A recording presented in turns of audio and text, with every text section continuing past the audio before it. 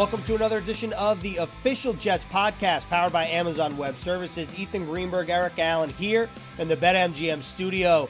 Jets are 0-4 after the first quarter of the season, and EA and I will basically be taking a dive from a broad level, like a 30,000-foot view as to where the Jets can go, what went wrong, what they can correct, kind of analyzing like a State of the Union in a way. And then Bart Scott joins us later in the podcast for the Victorinox Swiss Army Knife Player of the Game as the Jets take on the Cardinals in Week 5. Bart Scott has a doctorate in football. The way he breaks down the X's and O's, it's going to be a must-listen and a must-watch for people who take in the Official Jets podcast throughout the year. So you want a game preview, he's going to break it down like very few can. And also we're going to get Anthony Becht involved in this segment throughout the 2020 season. So I think fans are really going to appreciate it. I don't want to give away too much, but when Bart Scott starts dissecting how to defend someone like Kyler Murray and how to game plan against him, you really get an appreciation for strategy and really the intricacies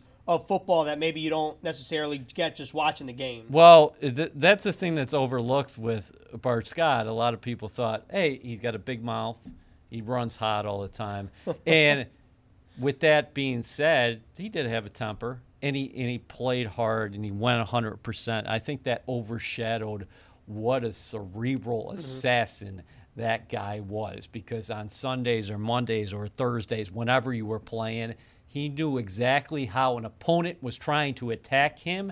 He also was a wonderful team player. He's a guy who would take on the guard and free up the space for a linebacker to make a tackle, and he was always ready to suit it up. But he was a guy who just loved being in the classroom, and it came easy to him too, and he was an extension of the coaching staff. So I think fans, again, people who are in New York, they get a chance to listen to him every day, but I think this is a little bit of a different segment that we're offering here. And Bart Scott, to your point, he basically just plays chess. You know, he's a chess player in terms of his knowledge on the football field. But let's talk about where this Jets team is now and where they can go. They're 0-4, like I said, after the first quarter of the season. Questions surround Sam Darnold, whether or not he can go. He's got the shoulder sprain, so we'll see if he can play Sunday against the Cardinals. We're recording this Monday evening.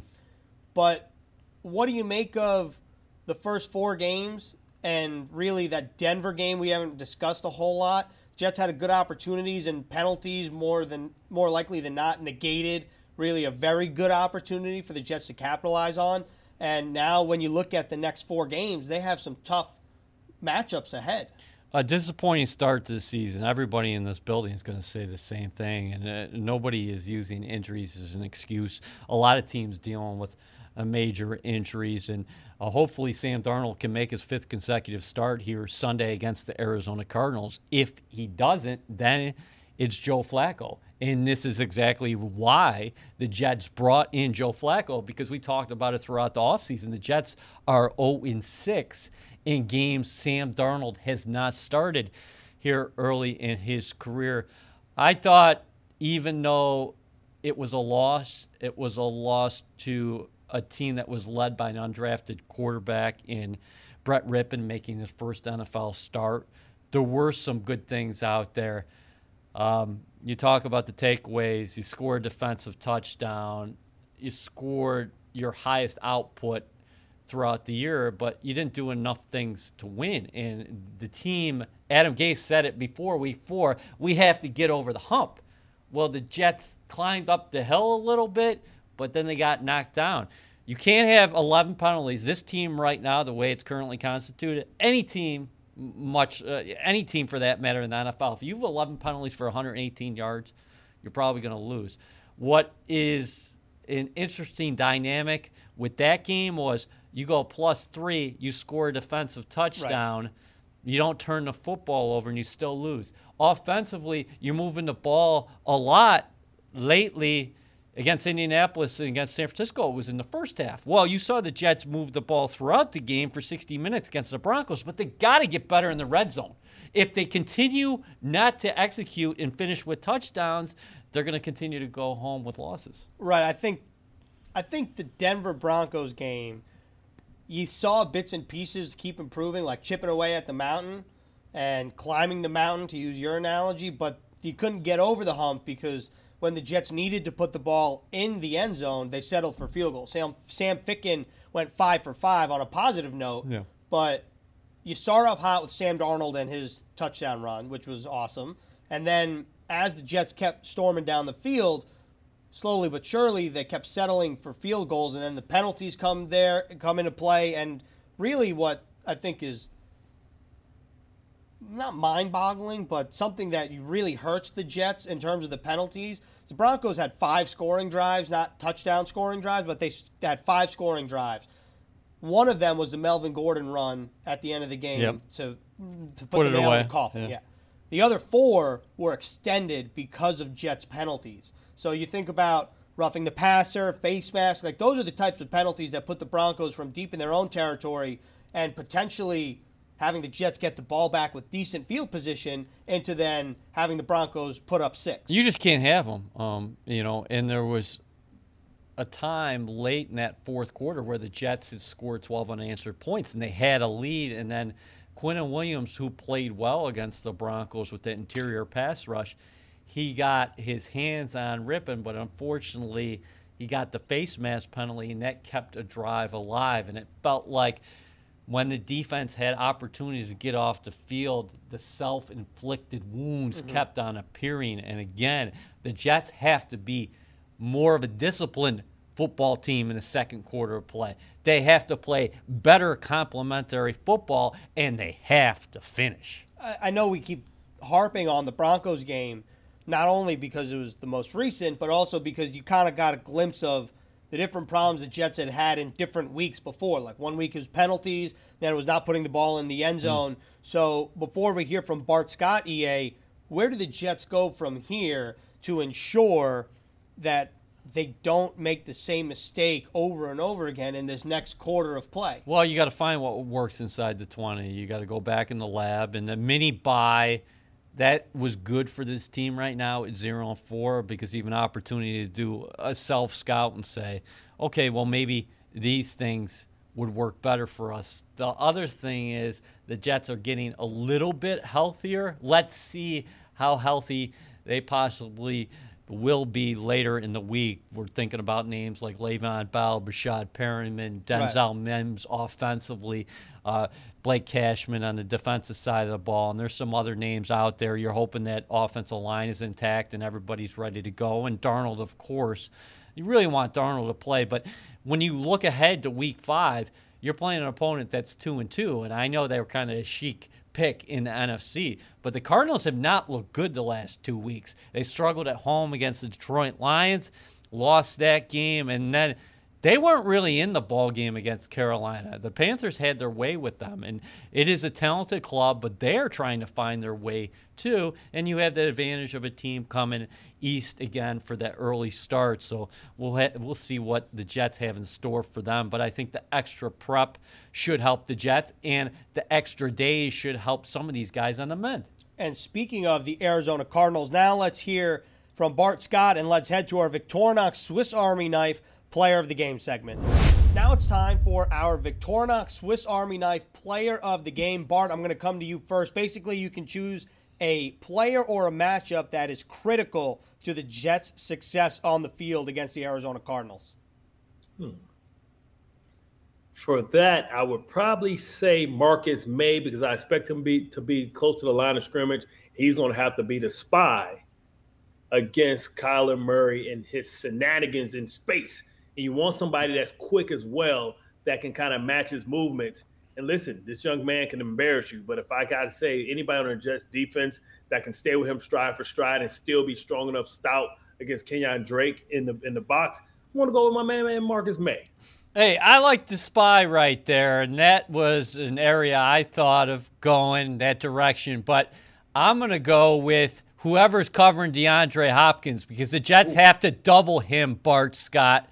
You have to double him and say, have somebody else beat us, because Hopkins is by far Kyler Murray's number one receiver, and it seems like he's been a little bit lost when he hasn't been able to get the ball to his top target. and DeAndre Hopkins leads the NFL, 39 receptions. But I'm actually going to go with the Jets offense. I'm going with the offensive line. Whether Mekhi Becton is healthy playing on that left side and George Fant on the right, or whoever plays, if one of those two guys are down, I want to go with an offensive lineman against Chandler Jones, because I think Chandler Jones, rather quiet start to the 2020 season. Guy had 19 sacks last season.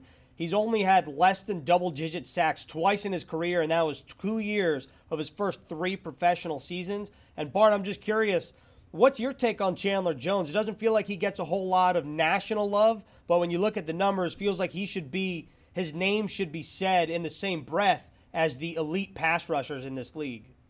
When you talk about the elite pass rushers, you're talking about Khalil Mack, you're talking about Von Miller. He's right there with every single one of them.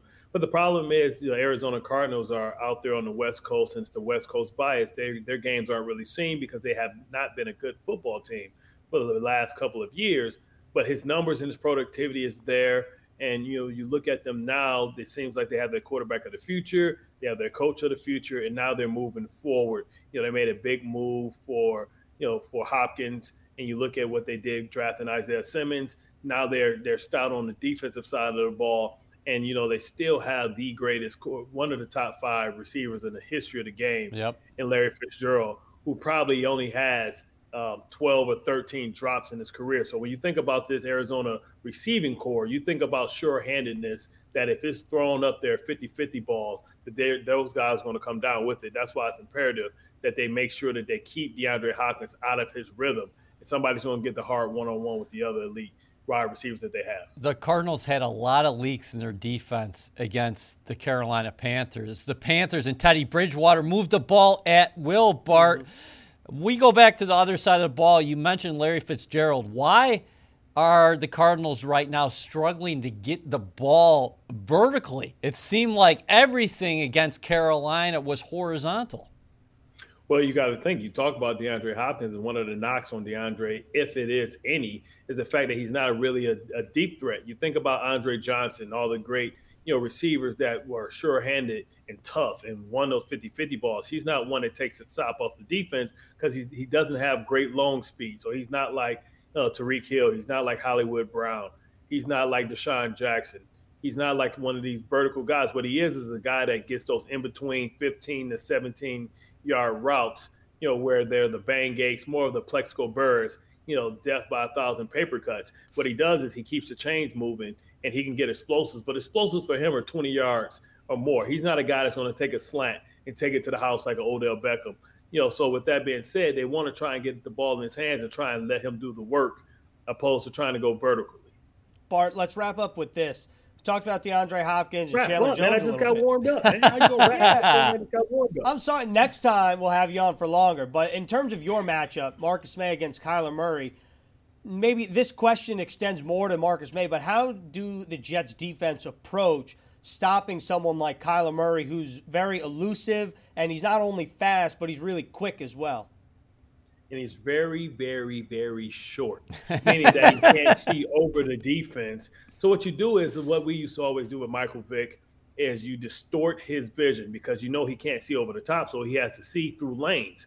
So what you do is you run, what we call time games with the 2 tackles crossing, or you run U games where you run the end up and you bring the outside linebacker underneath into the A gap. And what he sees is he sees color in every hole. So what he would have to do is he would have to move so he can see. That slows him down from being able to decipher what the defense is. He can't see the rotation of the safeties, and you put him on a move, and you give him an exposed edge, and that's the edge in which you put Marcus May. And Marcus May is going to have to be a high percentage tackler in space because we're going to flush him to Marcus May. So you do that by running all these games because he can't see over the defense. And that's something that we learned from Michael Vick. And actually, the person who gave Rex that idea was Randall Cunningham, who could see over the defense, but he said that he needed the same lanes that he ran through, the same ones that he threw through. So what you do is you close all the initial lanes to throw through to make him have to buy time and make these off-schedule plays to move to his left or his right so that he can see. If you indeed spy Kyler Murray with Marcus May and Ashton Davis is healthy, 2 ifs, would you employ a lot of 3 safety looks against the Cardinals? EA, you've been spoiled a little bit because you're used to the Spartan package, right? With Eric Smith.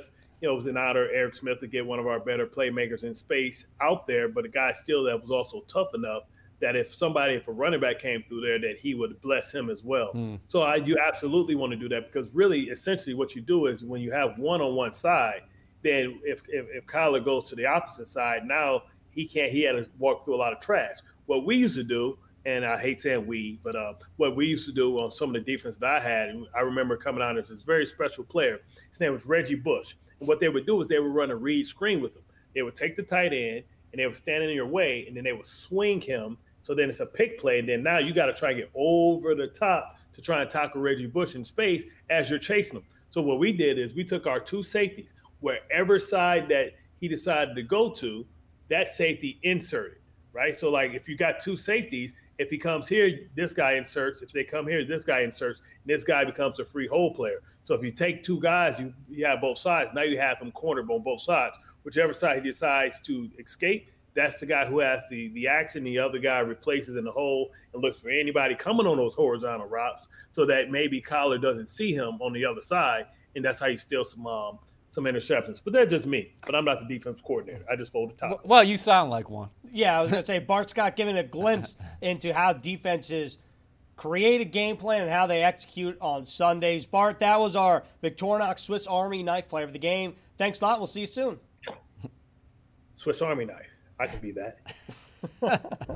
EA, like we talked about earlier, Bart Scott dissecting and basically giving a game plan to how to stop Kyler Murray. It's very interesting to hear him talk about it, but I want to circle back to something you mentioned, the guys on IR, the guys who are eligible to come off, like Le'Veon Bell, like Denzel Mims, like Vincent Smith, Patrick Owasso, even somebody that we haven't heard a lick about since training camp started, that's Jabari Zuniga. Yeah. And this receiving core in particular, with the addition of Mims and Vincent Smith and recently Jeff Smith coming back, and then also the offense as a whole with Le'Veon, really what stands out to me is the speed that's currently on IR that could come back and help this offense, particularly Sam Darnold. Well, it's a good point about the speed because Sean Jefferson talked about it in training camp when we had the opportunity to speak to him, and Hines Ward mentioned it too.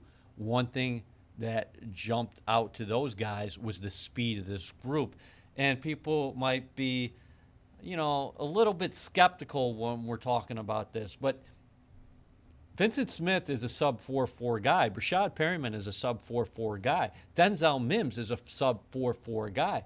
Jeff Smith, I don't know if he's sub 4.4, but he's at least 4.4. Yeah, he's fast. And he had 7 catches for 81 yards, and the Jets were really high on him. So if you have the opportunity to get some of these guys back, I think possibly that will open some things up in the middle of the field, in the short and intermediate routes, as you continue to attack vertically. And some of these guys can get down the field. Unfortunately, listen, Denzel Mims, talking about fighting an uphill battle, guy did not have any training camp practices. So I don't know what to expect from him. I know the Jets really like what he possibly can bring to the table because Sam Darnold talks about his explosion in and out of routes, and he's a big guy. And we saw Perryman flourish down the stretch last year with the Tampa Bay Buccaneers. Vincent Smith, you mentioned him before. He can not only help you offensively, but maybe on special teams. So we would all love to see what this offense looks like with most of those guys back. Yeah, I think similar to Mims, you don't really know what to expect. I'm kind of feeling the same thing towards Vincent Smith because he came to the Jets last season, had a few splash plays, and you saw the speed on kick return, you saw the speed on the end around, and this was supposed to be a training camp where I would have assumed he would have received a lot of first-team reps. Those reps then went to the other Smith, the Jeff Smith, because Vincent Smith got hurt. So I'm interested to see what Vincent can bring to this Jets offense with potentially more of an increased role. But speaking about Jeff Smith, EA, I was really impressed that Jeff Smith, with really no regular season practice, was able to get called up from IR, have 81 yards on 7 receptions, and I thought that they weren't just like gimme plays. He wasn't like running wide open over the middle of the field. There were some plays where he came back and snatched the ball out of the air, and Sam Darnold went to him quite frequently, I thought. I For thought somebody that I don't know if there was a chemistry there beforehand. Now, Darnold, what? He finished with 6 carries for 84 yards. Yeah. He does 3 third-down conversions in the opening drive. You mentioned before that was the longest run by a quarterback in Jets history, in franchise history, if you go back to 1960 when the Jets were the Titans. I actually thought Darnold at times did a very good job in the pocket and getting out of the pocket. And his most impressive throw, and one of his most impressive throws throughout his 3-year career, was that sideline toss when he got out on the right-hand side and threw it about 25 yards down the field to Jeff Smith. But to your point about Smith, he doesn't look like somebody who was a former college quarterback. He looks like a smooth guy in and out of routes, and he looks like a player that you're excited to see what his next steps are here in the second quarter of the season for the Jets. Jamison Crowder, he's played 2 games. He's went over 100 yards in each of the 2 games. So, I mean, we're talking about all these other receivers.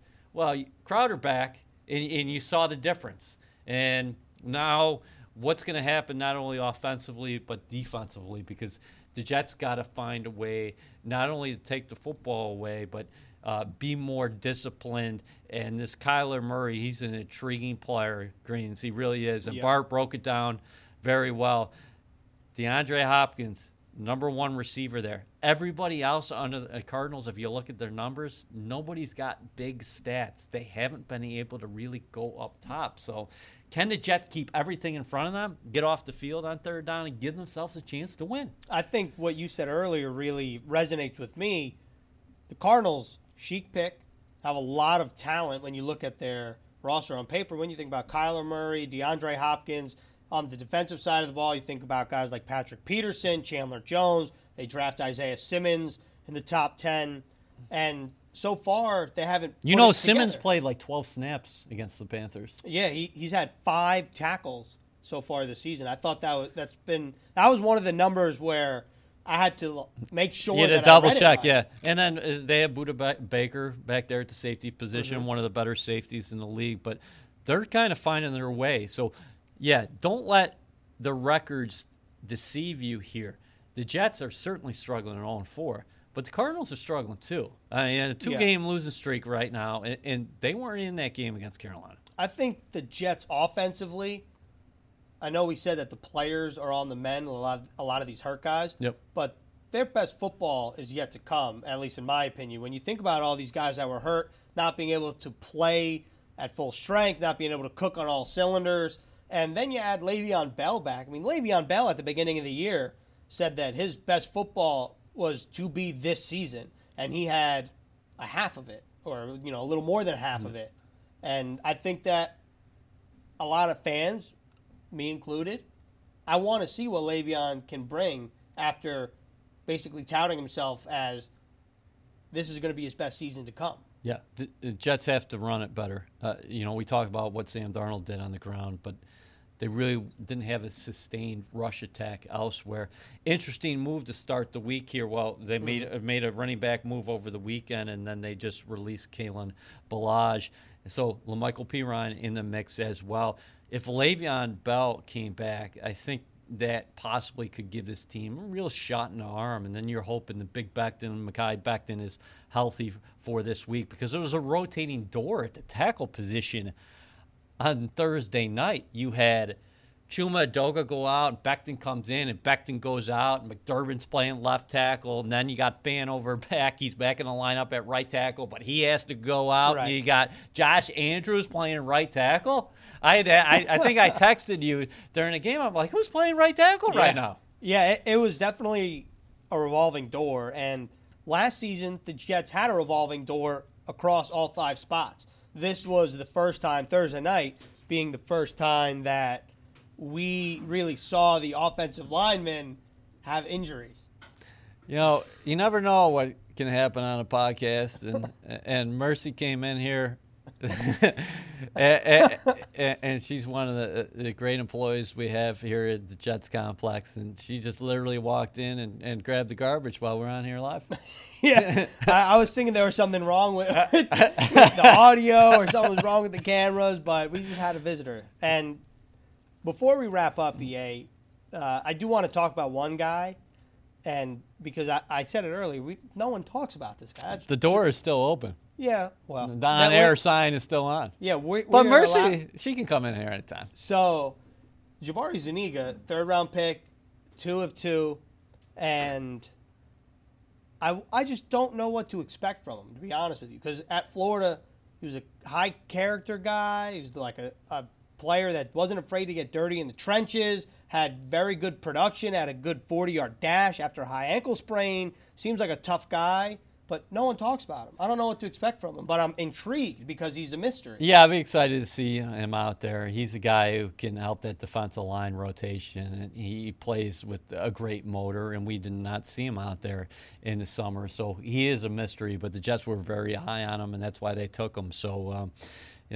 yeah, he's another guy you could add to the list that you're hoping he's back on the field. And then speaking of this rookie class, Ashton Davis dealing with that groin injury, you're hoping he's part of that rotation. And like the professor said, Bart Scott, Ashton Davis healthy, maybe you go to a lot of 3 safety looks against the Arizona Cardinals. And the other guy that no one talks about, and we won't talk about him on this edition of the podcast, but later on, is Bryce Hall. He's on the NFI list, which is essentially the PUP list, but the injury had to be sustained before coming to the NFL, which, of course, that was his leg/ankle injury that he sustained last October, probably about a year ago from this date, I would assume. And he's a guy who at Virginia he found the football. He led the NCAA in pass defenses a couple years ago before sustaining that injury. So Bryce Hall is another future piece that you're looking forward to seeing at some point. But hey, listen, New York Jets have an opportunity, though, because if I'm in that locker room right now, hey, the first quarter of the season's done.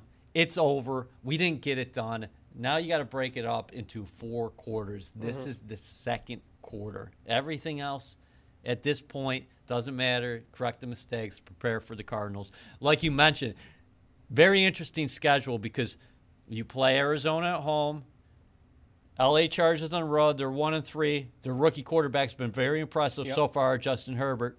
And then, wow, it's a doozy to end that second quarter because you got the Buffalo Bills at home, and their offense is prolific. Right. Josh Allen has taken the next step, and then you go to Kansas City. Woo.